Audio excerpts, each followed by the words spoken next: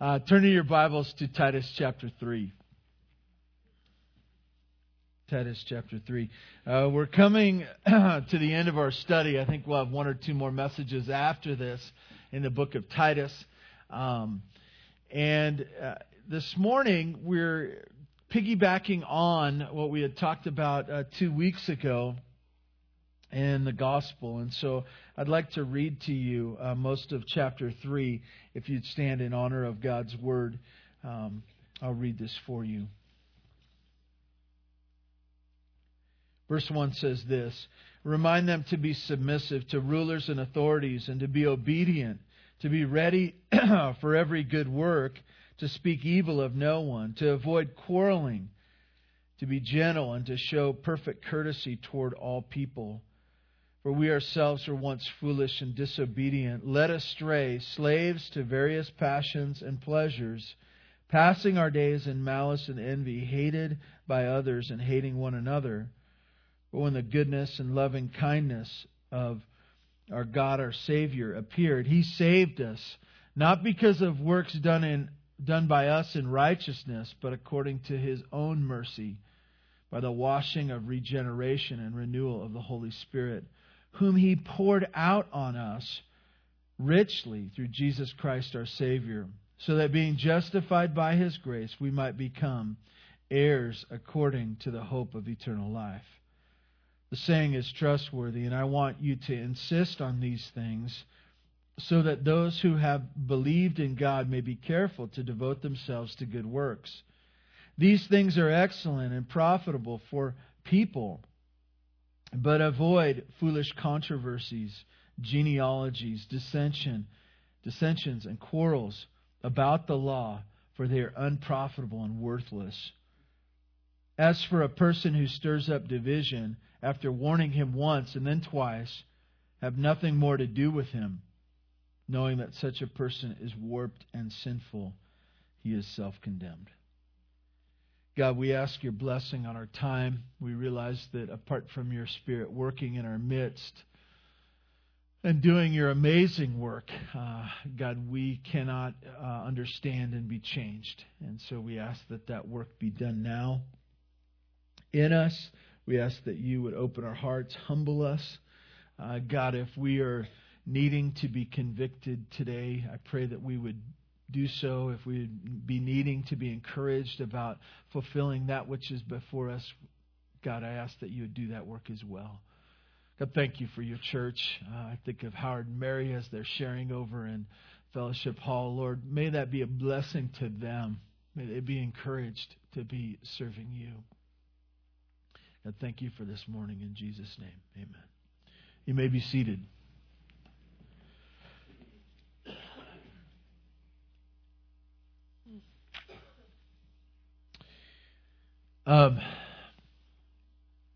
This morning, as I said before, we piggyback on a discussion about the gospel, the verses prior to the passage that we're looking at this morning. I love this passage. It thrills my heart because it calls us to be different. It calls us to be about doing good works and to not be treating people and quarreling and being unkind, but be generous and gracious. Why? Because of what Jesus has done for us. That He saved us. Not because we were good enough. Not because we were kind and nice and good. But the complete opposite. Because He was good and we were not. And so this morning, as we move on from there, we really don't move that far because these thoughts are connected. If you look down at verse 8, I titled this message, "The Excellent and Profitable Life." I wanted it to be a lot longer, but a title can't be too long. I wanted it to be "The Excellent and Profitable Life" and also "The Unprofitable and Worthless Life." But I felt like that was confusing, but I said it anyways, just to confuse you. In verse 8 it says this: "The saying is trustworthy, and I want you to insist on these things." These things are what he's prior talked about. If you look up at the first part of chapter 3, He calls them to be submissive to rulers and authorities, and to be obedient, to be ready for every good work, to speak evil of no one, avoid quarreling, to be gentle, and to show perfect courtesy toward all people, because Jesus has changed us. Because there was a day in the past where we were all caught up in all kinds of sin, and that because of our bankruptcy, our spiritual bankruptcy, that He changed us. He says, be different, be different. And He says, I want you to insist on these things. I want you to make this a primary thought to the people. Don't let them get away without thinking about this. He says in verse 8, the saying is trustworthy. I want you to insist on these things, so that those who have believed in God may be careful to devote themselves to good works.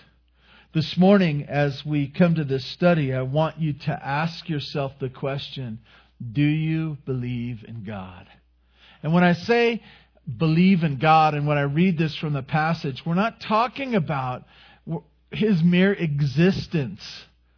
You look through this passage, and it's not just a question of whether God exists or not. I think in our world today, sometimes we make it some kind of philosophical discussion. Do you believe in God? Yes.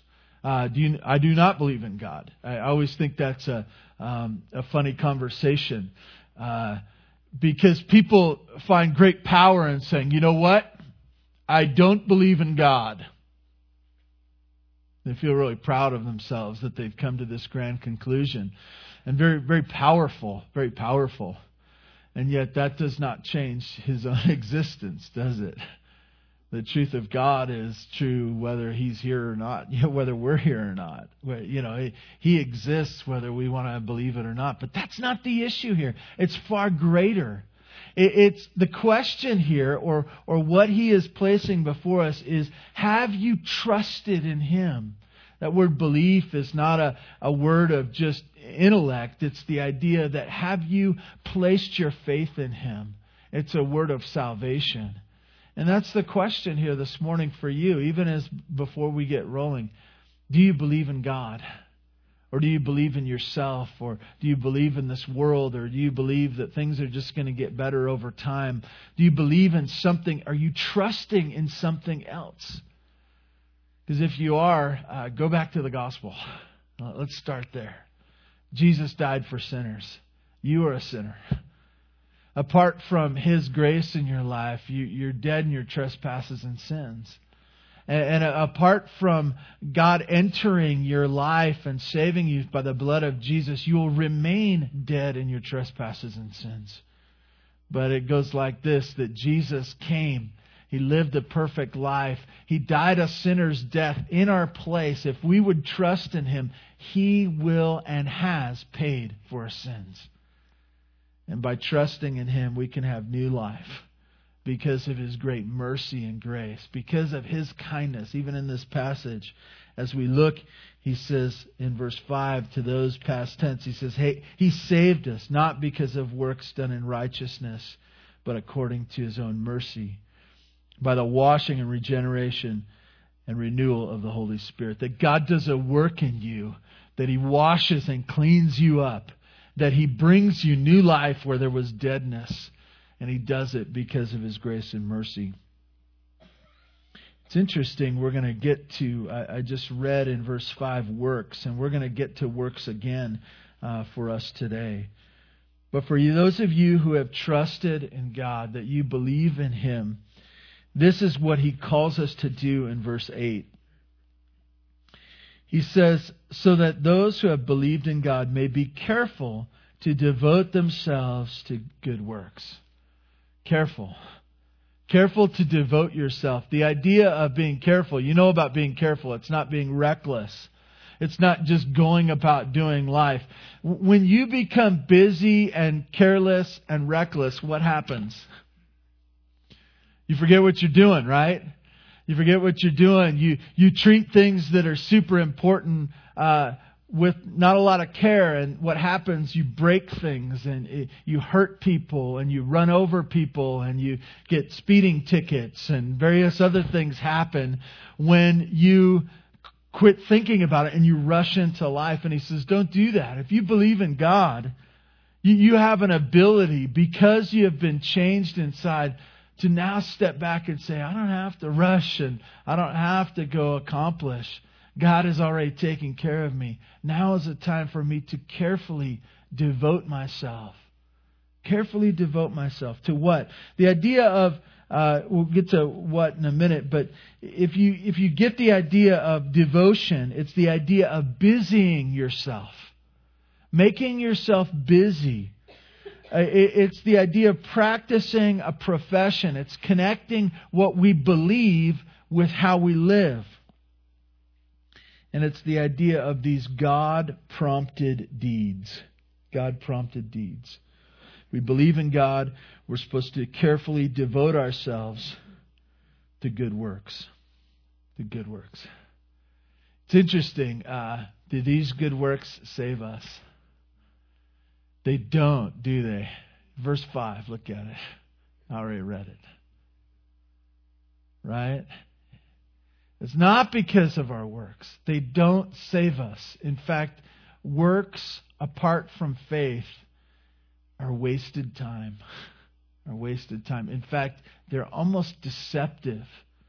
Because you get the feeling as we do things, as we give, as we think we're doing acts of kindness and goodness, and we do those and we step back from them, they go, oh, what a good person I am. I must be right with God because of the good things that I've done. It's not true. Our good works do not work, okay? They don't work apart from God working in us. Because He saved us. Not on the basis of those works, but according to His mercy, His grace in our lives. And now, it's on the basis of faith in Jesus Christ, of trusting in Him, of His work, His finished work. Paul now says, in the inspiration of God, Titus, make sure they know, make sure they understand. Once you have believed in God, once you have a relationship with the Father through the Son, now is a time for good works that are born out of the gospel in your life. Now is the time for good works. Not in pride, filling up ourselves and saying, oh, what a good person I am for doing this, but now in a response to the gospel of God in us. Because of what He's done in us, we now are free. We are free for good works. I think it's interesting how he concludes this thought of reminding these people to not forget what they are made for, what they are saved for, to devote themselves to good works. He says, these things are excellent and profitable for people. The picture here is this, that they are... I don't know if you've seen those baseball caps, but you look on the back and it says, one size fits most. Fits most.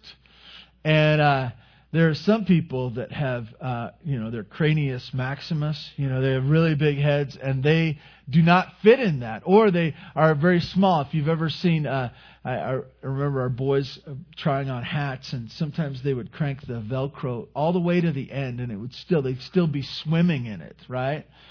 One size fits most. That's not what this passage is talking about here. He says, this fits all.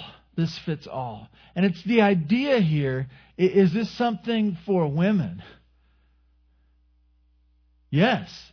This is something for men too, though, right? Is this for the young or the old? Is this for the teenager? Is this for the person who lives in Tehachapi, or the person who lives in Kenya, or the person who lives in Siberia? Does it matter your ethnicity here? Is this a racial thing, or you're black, or you're white, or you're Asian, or is there some kind of barrier here that this is only for a particular group? He says, no, this is the life for everybody. This is what's good for everybody. I think in our world today, whether it be a racial thing, whether it be an economic thing, whether it be a national thing, people like to distinguish. You say, United States, Americans, they're a Christian nation. The Bible's for them, but it doesn't work for us. We're not part of that. We're secular Europe. Or we're part of a Muslim country, or we believe in various gods in different places, and we are jungle people. And no, this is the life for everyone. That Jesus Christ would save them from their sins, and then as they have been saved and relieved and freed from the payment of their sins, that now they are free to live this beautiful life of good works. And this is going to be excellent and profitable for everyone. The idea of excellent is the idea of goodness and superiority, a beauty to it. And the word profitable, we know about that word, right? It's the idea of being fruitful and worthwhile, an investment word. I think that sometimes profitable has gotten a bad name in our country. We're good at wasting time. We're good at wasting time. We have this idea that, just clocking in and clocking out, and, because you've lived the day, it must have been good. But have you ever felt that awful feeling in your heart where your day has been worthless? Don't you feel that? That feeling of like, I spent the day, and maybe I've even done things, but it's just been worthless.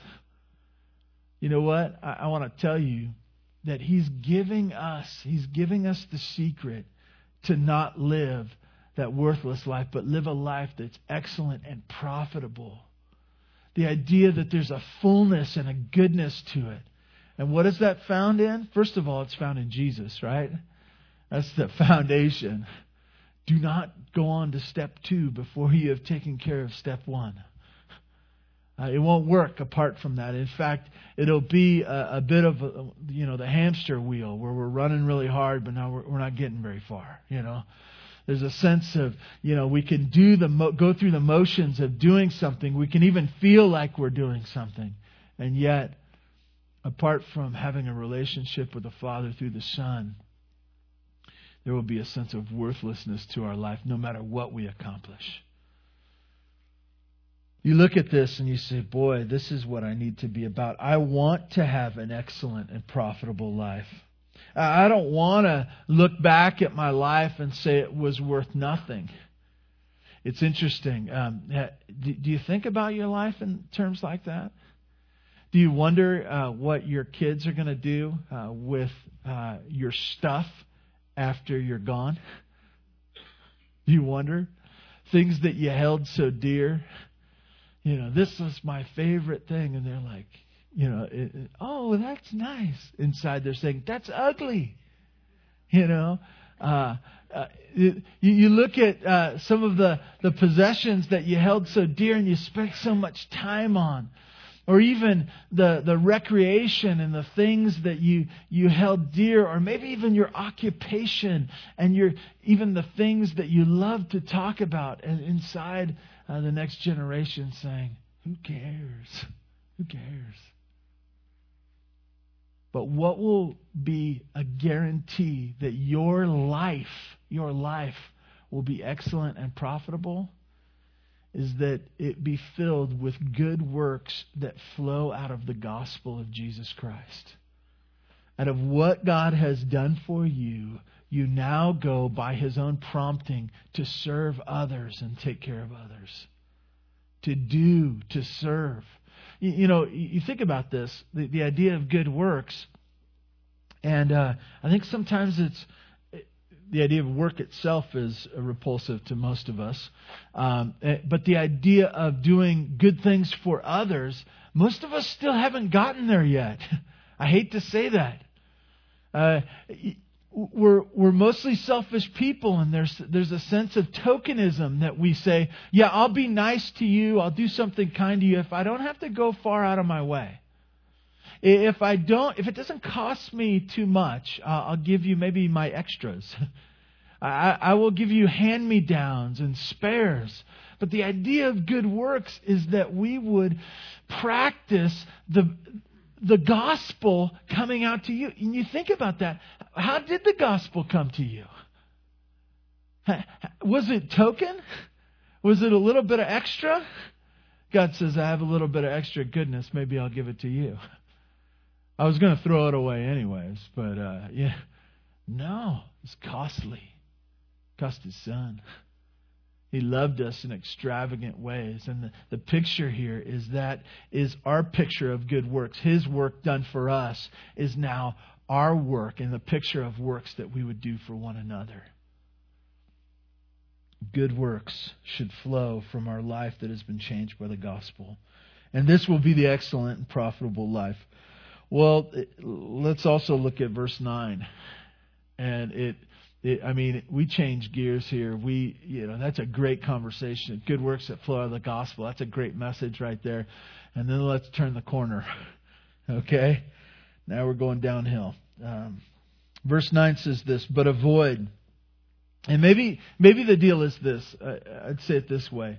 I think sometimes we find it easy and we say, oh, it'll be no problem. I'll just follow after God and I won't be distracted at all. I'll live in Tehachapi, the land of 4 seasons or so.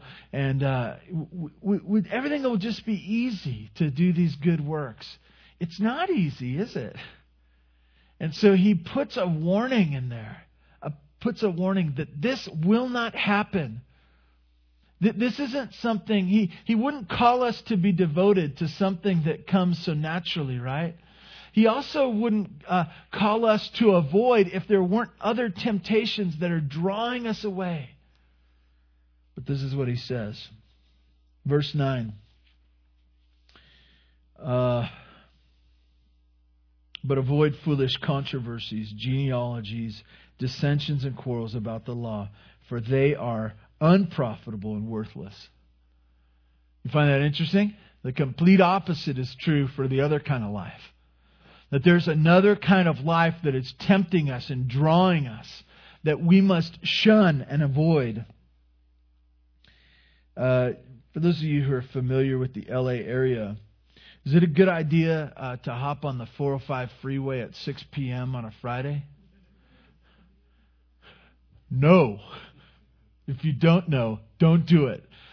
I remember this girl was planning a party, and it was an engagement party or something, and it was in that area. And she put on the directions. She had directions to the house where it was being held. And in big, probably the biggest font, the biggest thing, it just says, avoid the 405. Why? It's the idea that you see danger and you're like skirting your way around. You're like, no, whatever I do, no, I will not be a part of that. No. That's the picture of this list that he's going to give us of 4 things. He says, avoid it, shun it, make sure it's not a part of your life. And what is it? Stupid, controversial topics. Okay? Stupid, controversial topics. You look down at foolish controversies. We should not be good at debating and starting arguments. We should be good at avoiding them. We should be good at it. We should train ourselves in the gospel to say, how can I connect with this person? How can I bring calm and joy to their life? And not controversy and arguing about silly things. Let me say something really carefully, very carefully. Okay, I want to say this carefully. Doctrinal statements in churches are dangerous things. You know why? Because some of us read them in hopes that we'll find a place where we can divide. We read them and we're going, let's see what you really believe. I'm looking for some weakness here. Give me something we can argue about. I realize there's things that we should argue about, and there's some things that are worthy to discuss. But the picture here is this, that the life that God has changed in the gospel is not looking for foolish controversies, is not looking to drum that up, but they are looking for things to partner with and things to encourage one another with, the good deeds that come from the gospel. Stupid controversial topics or foolish controversies. He goes on to talk about other things, maybe some that we don't connect with that well, but it's the same idea of finding things that are worthless to talk about. Genealogies. In God's people, being God's people, there's a sense of genealogy that was important. I'm an Israelite. I'm a Jew, and this is my lineage, and these are my fathers. And what it gets to, I don't know if you've noticed this, that many times we talk about our fathers and our mothers and our grandparents and the pride of our forefathers that have gone back generations and great things that have happened in the past. And while we're talking about that, we're setting up things more important than today. That we're talking about things that have impact on us today, but they are not things that destine us today. And so some people in that day they loved to sort out genealogies and say, oh, this person is like this because they're of this family and that family. And those were worthless topics. Those were things that they were placing weight on them that did not deserve. And he says, so avoid this kind of life. These controversies, these race and lineage instead of the value of the person of today. And then he says this, and maybe this word is the word that sticks out for us. But avoid foolish controversies, genealogies, dissensions, or divisions. He says, don't look to separate. Don't look to separate. Don't be one who's given to separation or seeking to separate or wanting to stir up people into parties and sex and you're of this party and that party. Don't do it. Because of the grace of the gospel, He has changed us.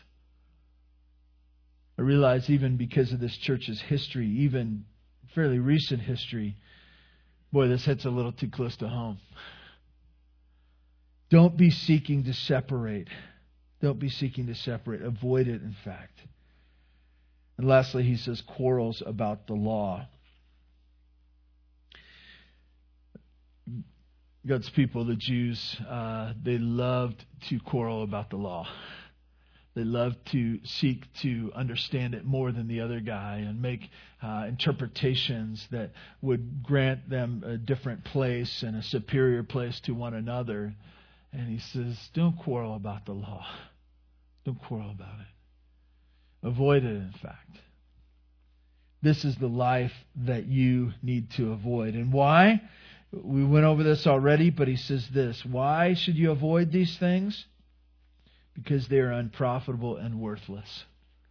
You know what's interesting about this is you can be living your life connected to a local church and your life still be worthless and unprofitable.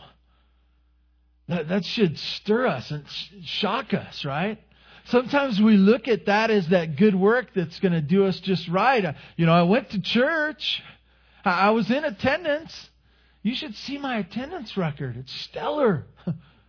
It's stellar. I got checks in every box. The point is not your attendance. You should be here.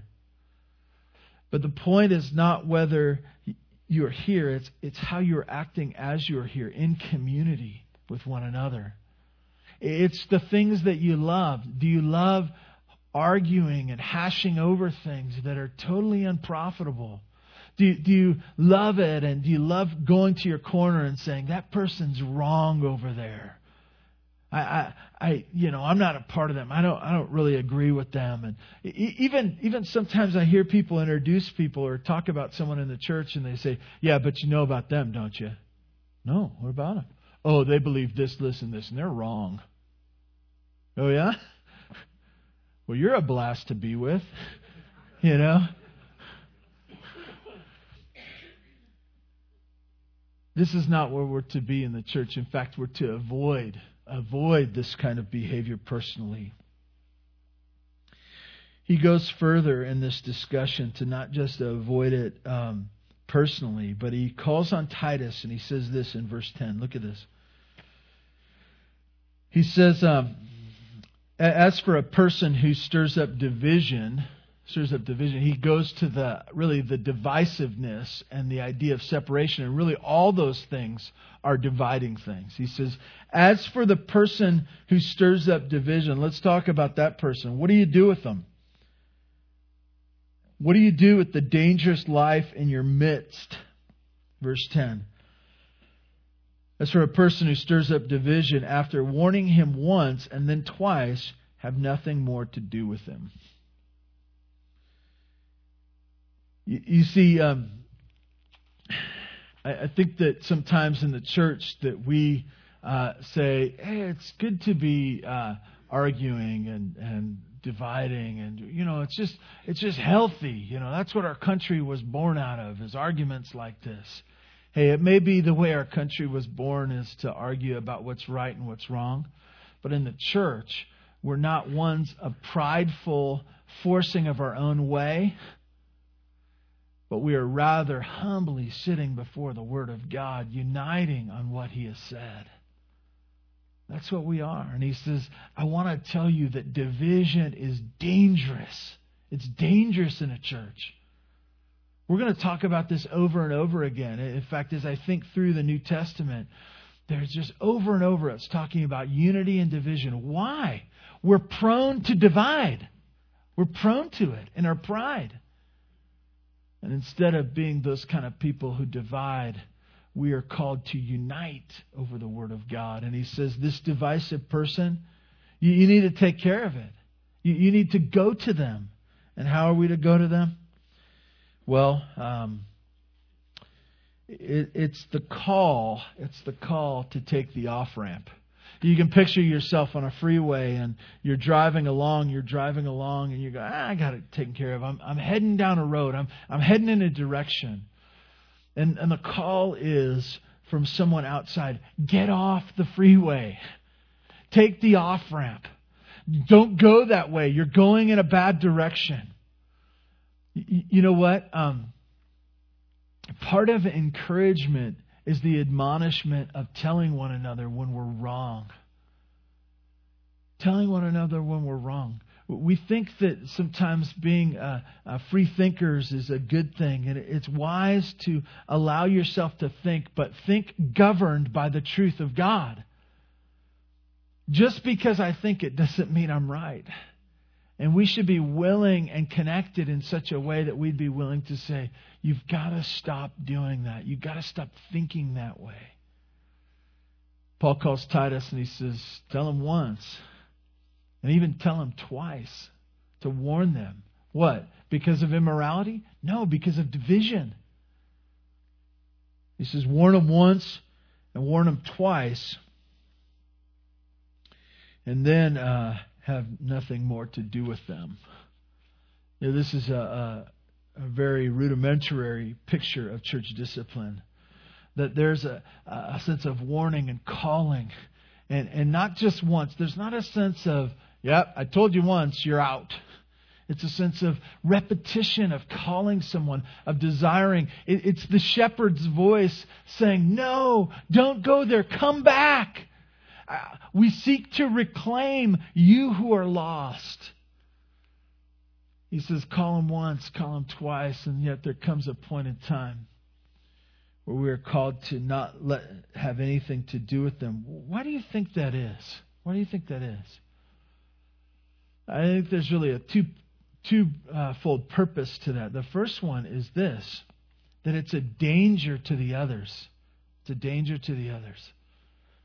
If you allow a divisive person to have their place in a church, they will take out others and destroy other unity in the church. Okay? I think that's the first thing. The second thing, there's a sense of judgment and discipline, depending on who they are, whether they're believer and unbeliever, It's good to have to stand out in the rain.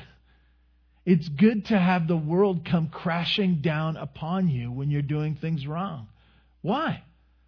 Because it drives you back to the truth. It drives you back to where you need to be. He says, warn them once, warn them twice, and then have nothing more to do with them. And then it makes a proclamation in verse 11 of what the person's heart is like. It says this, knowing that such a person, the divisive one that will not repent, knowing that such a person is warped and sinful. It's the idea that they're twisted and lost in their own sin. I think division, most of the time we don't think of that as being this huge sinful thing. The Scripture does. And it says he is self-condemned. The picture of that is this, that you know who did it by the way they acted, right? Sometimes we wonder about sins in the heart and we go, I wonder if that person is sinning in their heart. When they are divisive, when they're acting in a way to divide the church, we know. Why? It's kind of like this. My daughter's 6, and so we can talk about her freely. And it's not gossip, and I'm a parent. I went into the kitchen one time, and she was happy and joyful, as most of the time she is. And I said, have you been snitching chocolate? And she kind of smirked and smiled. And she said, yeah. You know how I knew? There was chocolate all over her face, right? It showed. It wasn't brain surgery on my part. I didn't have to have a camera or anything. It showed.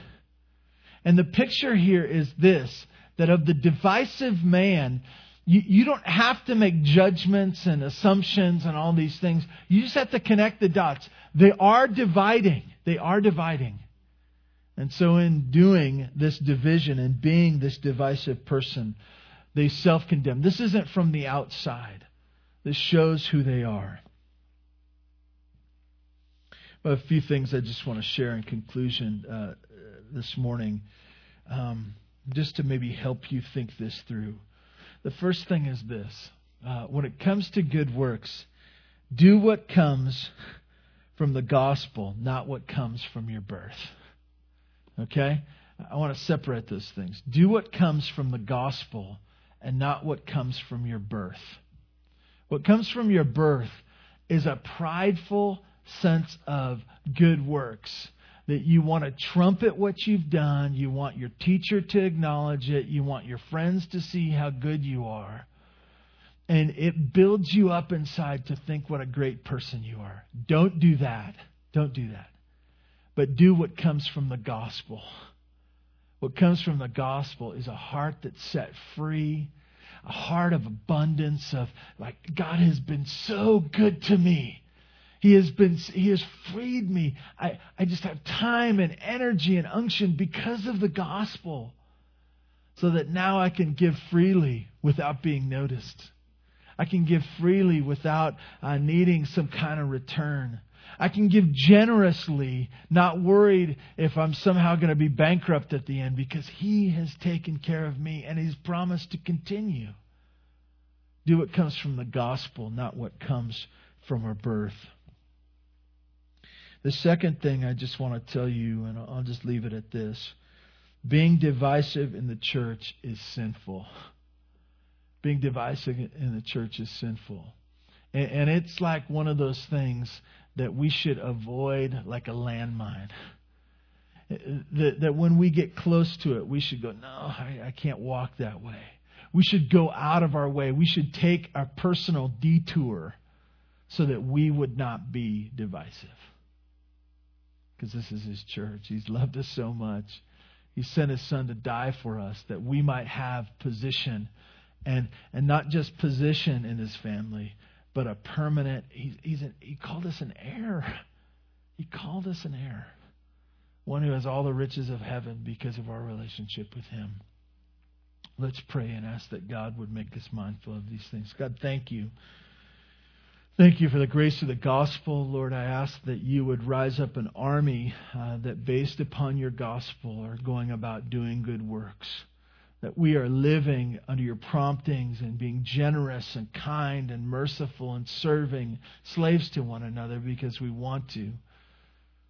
God, I ask that you would make our hearts sensitive to not being divisive or wasting our life in such a way that we would be found unprofitable and that worthless life that we don't want to be a part of. God, thank you for this morning. May your word continue to speak to us this week. In Jesus' name, amen.